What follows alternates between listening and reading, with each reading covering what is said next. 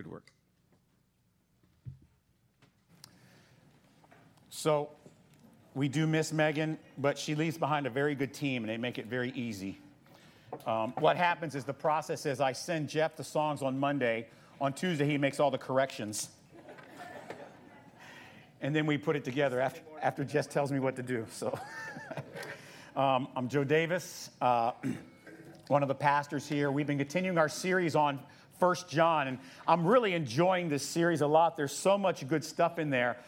The title of the series is So Our Joy is Complete, and the concept behind it was John was writing this book so that those who heard it, those who read it, would have joy that was complete. And we're going to see a little bit today on the historical part of this, why that was necessary. So the title today is called Proof in the Pudding. I'm going to really educate you on some really cool trivia today. You're going to love this. So that's pudding. Some of you look at that and say, oh, nasty. Others, man, that looks good right there, right? Pudding. Did you know the original phrase, proof is in the pudding, was actually this? The proof of the pudding is in the eating. By a small sample, we may judge the whole piece. The phrase dates back to the 14th century in England. The proof is in the pudding. The proof of the pudding is in the eating. And by a small sample, we may judge of the whole piece. And just like lazy Americans, we shortened it to proof is in the pudding. But in reality, it's not about dessert.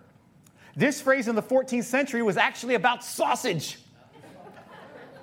Because back then, they would call, one of the names for sausage was pudding.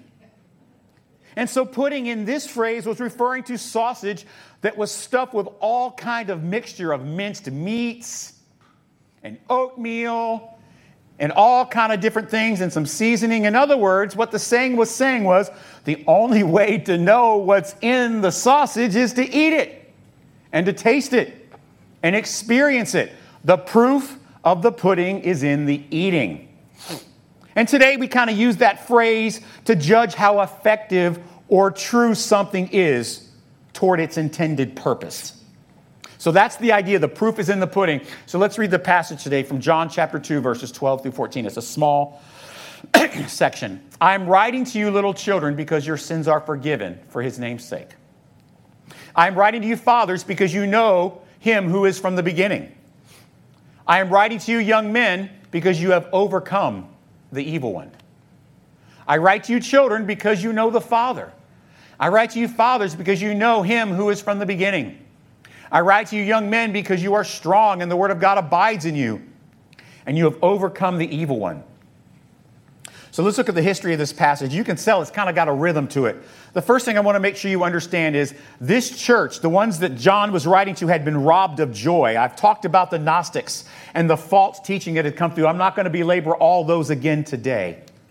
But the false teachers had come in and they had wreaked havoc. And I don't know if you know this or not, but one of the main focuses of this sect of Gnosticism that had infested this church was attacking men specifically. Manhood, the role of men, and all, they were attacking them. Matter of fact, one of the things that this sect of Gnosticism was teaching was that no, Eve was created before Adam. Eve was superior to Adam. Eve told Adam what to do. In reality, ladies, you don't want that to be true because it really was all Adam's fault to begin with. You know that, right? It's a true story. It wasn't Eve's fault. But here's the problem. The men in these churches were under constant political, spiritual, cultural attack. But don't worry, the concept that we're teaching today is for everyone. But the reason John hones in on just the men, it's not because he's a misogynist. It's because in this particular church, in this area, this brand of Gnosticism was really attacking men. We'll get into some of the specifics later on in this series, but trust me, it was pretty bad. So many of these young men were struggling with doubt. They weren't sure. I thought I knew the gospel. I thought Jesus had saved me, but now I'm not even sure if I'm forgiven. And what John does is he addresses three different groups, right? He addresses the little children, then he addresses fathers, then he addresses young men in this passage. But as I said, his encouragement is for everyone. So that was the impact of the false teaching. There was a lot of doubt going around, especially in the men that were in this church, under constant scrutiny. But then we have the pastoral inspiration that takes place. You know, it is not a coincidence that all of this that he's singing, this is really kind of what you'll see later. It's actually a song that he's writing. It's actually a song. It comes on the heels of John talking about, what did we say last week? Fresh love. And how important it is to love one another. Because what he does is an incredible act of love. Because their joy had been robbed by the Gnostics and all the false teachers.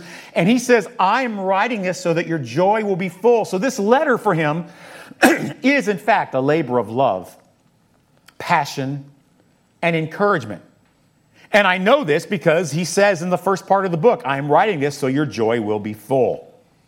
Now, for the better part of the first 2 chapters, John has been setting up some proofs to look for. Look, if you truly love Christ, if you're walking in the light, then you'll understand you're sinful. If you're walking in the light, then you'll understand that Christ is your advocate. And if you're walking in the light, you'll also have a love for your fellow brothers and sisters in Christ. But he's not writing this to guilt them. Look, you don't know what's going on. If you really love Jesus, then you'll do this, this, and this. That's not the tone of the book. A lot of people think it's the tone like, well, he's really letting them have it. If you really love Jesus, then you're going to, know that you're a sinner and you're going to love other people. And if you don't love them, you're not a Christian. That's not really the tone of the book. He's actually saying, look, I see these things in your life. I see that you know you're a sinner. I see that you love one another. I see that you understand that Christ is your advocate to the Father and he's advocating to you for righteousness. I see all that in your life. And it is proving to me that you are children of God. So it wasn't a, you better straighten up. It was more like a, hey, listen, guys, you're okay. Don't listen to the Gnostics. You're okay. He was sharing things he had seen in their lives. He's pointing it out to them. Look, don't worry about those idiots. And John's encouragement, actually, if you think about it, right, would really mean something because, he was personally connected to these churches. He was an apostle. And look, if an apostle says, I'm writing you because your sins are forgiven, well, you can start saying, well, hey, maybe I'm okay. See, the very things he has been writing about, he is saying, listen, guys, I see these things in you. And so it comes to a song of encouragement. It really is written as a poem or a song. And he's saying, hey, listen, there is proof in your pudding. So he writes this poetic, rhythmic, repetitious, passionate encouragement. You see, the way poetry was seen back then, it was tied to singing very closely. Very rarely did someone write a poem and not have singing to go with it. And the reason for this is very clear. In this time, a much smaller portion of the society was literate. And so repetition was often used to make sure that people that couldn't read would understand the main point of truth. And that is why John, he's writing this book, and it's a great theological treatise, but then he sets aside and he almost writes it, says, by the way, here is a pudding hymn. And he creates this short 2-verse song that was probably sung in the churches. Like, because you can understand, they were coming off grief and angst and frustration and discouragement. They didn't know what was going on. And the Apostle John writes them this song, and he says, I'm writing you little children because you're forgiven. I'm writing you young men because you are walking him and you are overcoming. I'm writing you fathers because you are with him and the word of God is in you. And they say, wow, this is really encouraging. We should talk about this a lot. So let's break down the song. Verse 1, little children, you're forgiven. Then he says, fathers, you know him. Young men, you have overcome. Very interesting. There's something that's been in the news quite a bit lately. This Nike stuff. You know the word overcome? You know what it is? It's the Greek word nikao. It's where we get the word Nike. You know what it means? It means to carry off the victory, to come off victorious. And what he's saying is, young men, you're victorious. Even though the Gnostics are telling you all this stuff about how you're not as good as them, you haven't arrived to that higher plane of understanding, you are beneath them, don't listen to them. You have Nikao, you have overcome, you have gotten the victory, you have come off victorious. That's verse 1. Children, you're forgiven. Fathers, you know him. Young men, you have conquered. Then verse 2, children, you know him. Fathers, you know him. Young men, you're strong. The word is in you, and you have overcome. He starts and ends both verses with the word Nike, Nikao, overcome, conquer, get the victory. So you can see, right? It has a rhythmic, poetic flow to it. It is so they would learn. Listen, when you start doubting again, and you start feeling like the Gnostics are closing in on you, or talking all this crap to you about how you're not a Christian, listen to me, little children. You're forgiven. Fathers, you know him. Young men, you've overcome. Children, you know him. Fathers, you know him. Young men, you're strong. The word is in you. And yes, you have overcome. I want you to know, as your elder, as your apostle, as your pastor, I see tons of proof in the pudding. It's comparable to like a locker room at halftime when a team is down and their confidence is shaken and they need to come back and win. It's probably what happened in the Kentucky locker room last night at halftime. Gator fans, sorry, I couldn't resist. And this is what's going on. They're at halftime here, and they're struggling. They're discouraged. I thought we knew Jesus, and these people are coming in. Paul and John says, ignore them. You know him. You're forgiven. You're victorious. The word of God is in you. That's good stuff, isn't it? I mean, John's a good pastor. He really knows what he's doing. Let's look at the spiritual side. I want to talk about trusting the God in us. So John had tremendous confidence, right, in the fact that these people were children of God. But his confidence went far beyond the gospel in his own heart and life. He knew that the gospel extended without fail each and every time to each and every child of God. Even if false teachers were interfering, John knew that the gospel would prevail, God would prevail, and nothing could separate them from those who God loves. He had unwavering confidence in the ubiquitous, timeless, irresistible, irreversible impact of grace through Christ. That work of Christ that was a continuous action stretching across all eternity. And it provided tremendous confidence in what God was doing in their lives. This pudding had proof because of what Christ had done, what he was doing, and what he would do. And John saw an abundance of evidence that proved the pudding. The first thing he says, matter of fact, these are verses from his gospel that he wrote not too long before 1 John. They all kind of are bunched together. The Gospel of John, 1st, 2nd, and 3rd John, and the book of Revelation. And he wrote this in the book of John, chapter 10, verse 27. He says, "My sheep hear my voice, and I know them, and they follow me." See, John knew that those whom God was saving, that he had called them. They had not chosen God, but God had chosen them. They had been called by the shepherd. And he says, I speak, my sheep hear my voice, and they follow me. So John knew that they had been called. One of the reasons he had confidence is because he had seen God call them. And the other thing that John knows and why he trusts the gospel, trusts the God in them, is that they are secured. That's what's happening at that point, right then. Even in the midst of all these false teachers telling them, you're worthless.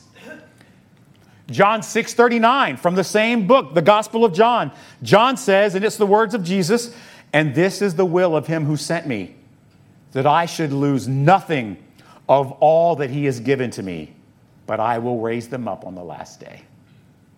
See, John knew that once they had been called, there is nothing that anyone or anything can do to separate them from that calling. So they were called in the past. They are secured at that moment. And then John knows they will be glorified in the future. In John 17, verse 24, here's what Jesus says, "Father, I desire that they also, whom you have given me, may be with me where I am, to see my glory that you have given me, because you loved me before the foundation of the world. So much in there. What he's saying is, Father, he's praying, those you have given to me, I'm trusting you to bring them to us together in heaven and love them as you did me before the foundation of the world. Not the moment there was a decision, not the moment they came to church for the first time, but when you called them before the foundation of the world. And John knows that Jesus knows that God is going to keep all that the Father has given to him. I love the way Peter puts this in 1 Peter chapter 1, verse 3 to 5. Let's read this. Blessed be the God and Father of our Lord Jesus Christ. According to his great mercy, he has caused us to be born again. That's a passive verb. He has caused us to be born again to a living hope through the resurrection of Jesus Christ from the dead, to an inheritance that is imperishable, undefiled, and unfading, kept in heaven for you, by whom God's power are being guarded through faith for a salvation ready to be revealed in the last time. This is the gospel that John had confidence in. This is the reason he, as an apostle, as a pastor, as a shepherd, could say, hey, little children, you're forgiven. Hey, dads, Christ is in you. Young men, you have conquered. Because he knew that God was working past, present, and future to make sure that all that God had given Christ, including us, that follow him and call him our Savior, that all would be brought to eternity, to glory. None would fade. None would fail. None would ever be plucked out of his hand. See, this gave John the inspiration to write an emotional, creative, passionate, heartfelt song about what he saw as the state of their souls. Because the proof of their salvation was in the pudding that Christ has made from the foundation of the world to that day and going forward. As their pastor, he saw the evidence of the work of Christ in their lives. So let's come to the personal side. I want to tell you, I love pudding. I adore pudding. Not the meat kind, by the way. The kind with chocolate. Sometimes you put bananas in it. There's whipped cream, graham crackers all over the place. I adore it. I'll tell you, though, as a coach, I coached football and basketball for years. As a coach, the most satisfying moments for me was when a player or a team finally believed in a concept I've been trying to teach them, and it paid off on the field or on the court with success. Because I loved seeing their faces as they would walk off the court or the field after a play and say, wow, coach, that worked. I got to tell you, their faces would light up. They're saying, this like, you know, I remember this when I was coaching varsity girls basketball at Riverview. There was this girl who was a good player. She was a senior and she didn't play much, but I saw that she might be a good shooter. So I took her after practice one day and I taught her how to shoot threes. And she became the best shooter on the team like overnight. It was crazy. Not because I'm a good coach, because she was talented. I said, look, just put your elbow here, your knee in. I just showed her some things. And it was like, I'm going to the WNBA. She started lighting up threes. Coach would put her in crucial parts of the game and set her up for a three, and she'd nail it. And I would see her come running off the court. She's excited. She's happy. She would hug Coach Davis, and she would sit down. It was like, wow, that was so fun. So during my social media campaign this week, I said, it is fun, so fun to tell people how much evidence there is that Christ has in fact transformed them. As a pastor, these are the moments I live for. I mean, there's a lot of fun stuff, you know. I like playing music, 3 times a year at the most, I like preaching. All that stuff is cool, but there is nothing more fun than going to somebody in my church or in my life and say, hey, I got to tell you something. There's overwhelming evidence that Christ has saved you. And then start counting it off for them. I see how you do this. I see what God has done that. I remember when God called you. I see how he's kept you. And I can't wait to see what you turn into. It's the same for me as a pastor when I see evidence of God's sovereign, timeless, eternal work of faith in your lives. It's so fun to see it. I wish I could come up with better words. I love to tell you about it when I see it in your life. I love affirming your gift of faith. I love it when there is overwhelming evidence of the power of God on you. I love pulling you aside and encouraging you about your walk with Christ. I mean, I got to tell you, when I have seasons of doubt, and by the way, I don't care, every pastor who's honest will be admitted to you, we all doubt. Am I really a child of God? Yes, even pastors. Matter of fact, especially pastors. Because we got to put on a good show, right? Oh, he's a rock. Oh, no, I'm not. I'm a pebble falling in the stream somewhere sometimes. And I have seasons of doubt. But seeing the work in you reminds me how real it is. Does that make sense? Sometimes it's hard for me to see what God's doing in my life, but then I look at your life. And I can see it and I say, wow, man, how can I doubt God when I see what he's done in her life or his life? It's so important to affirm the proof in the pudding when we see it. And we need to do it often. You know why? Because it makes our joy full. And I see it in so many of you, almost all of you except Mark Curtis. I see it in so many of you. You came in late, so I had to get you.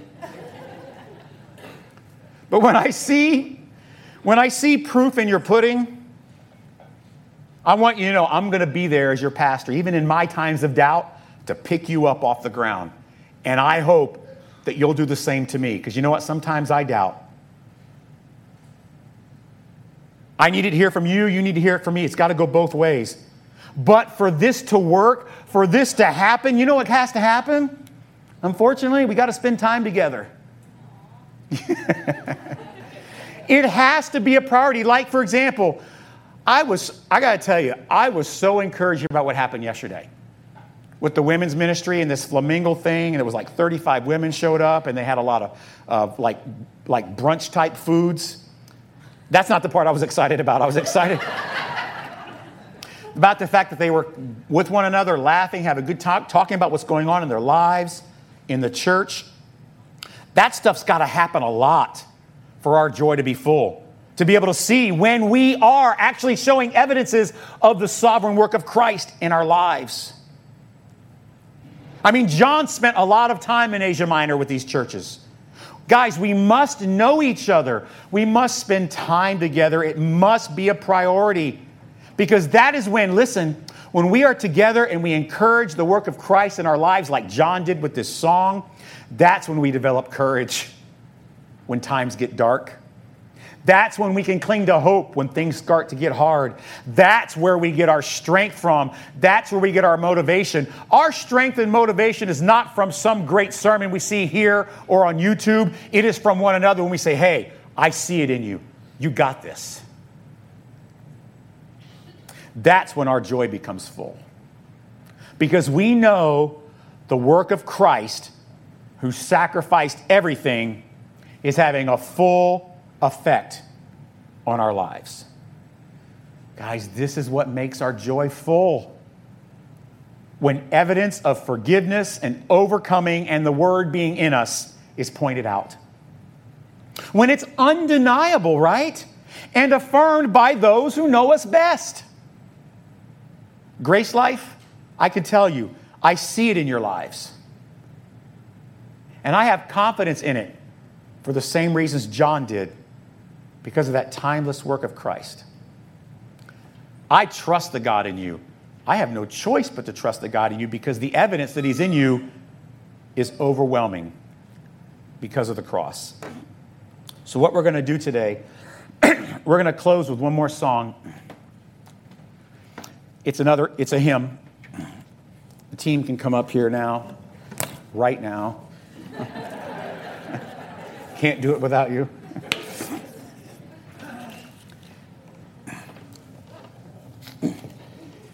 So we understand we feel full in our confidence and our joy, but we also know that the reason is it's because of the blood of Jesus.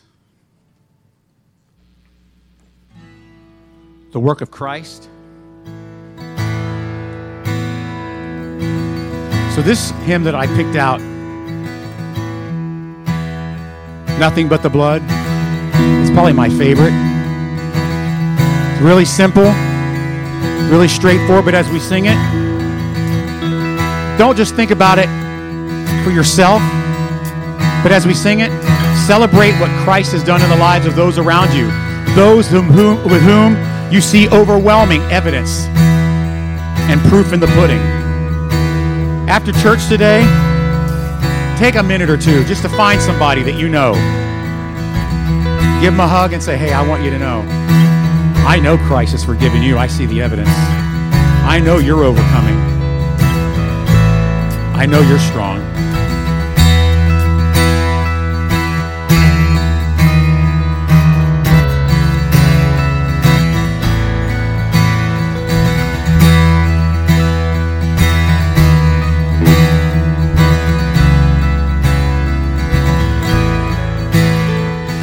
What can wash away my sin?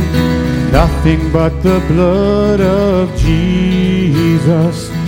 What can make me whole again? Nothing but the blood of Jesus.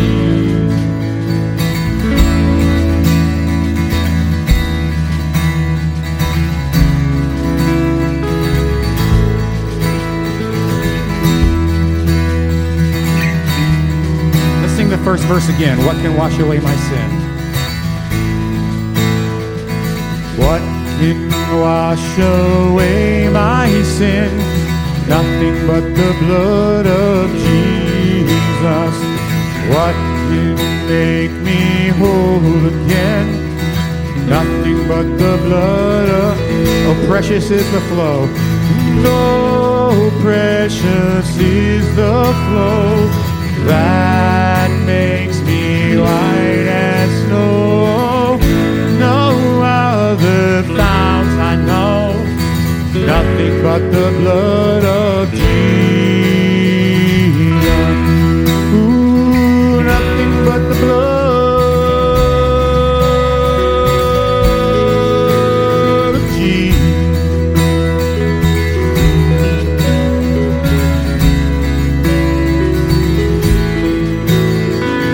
Nothing can for sin atone, nothing but the blood of Jesus. It's not for good that I have done, nothing but the blood of Jesus. Oh, precious is the flow that makes me white as snow. No other fount I know, nothing but the blood of Jesus.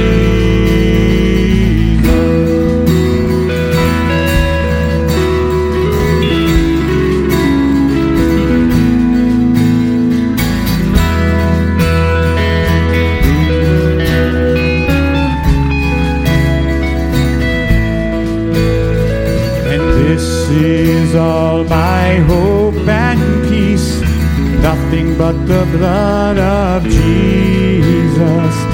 This is all my righteousness, nothing but the blood of Jesus. And oh, precious is the flow that makes me white as snow. No other fount I know, nothing but the blood of Jesus. Nothing but the blood of Jesus.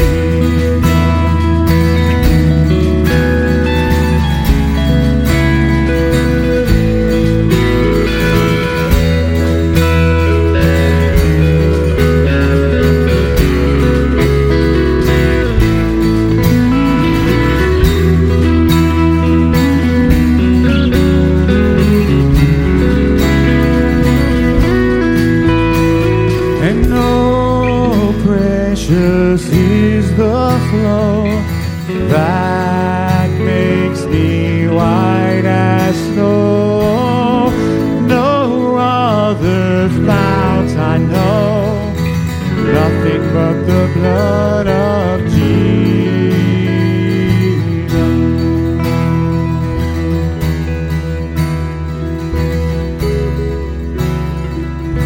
Nothing but the blood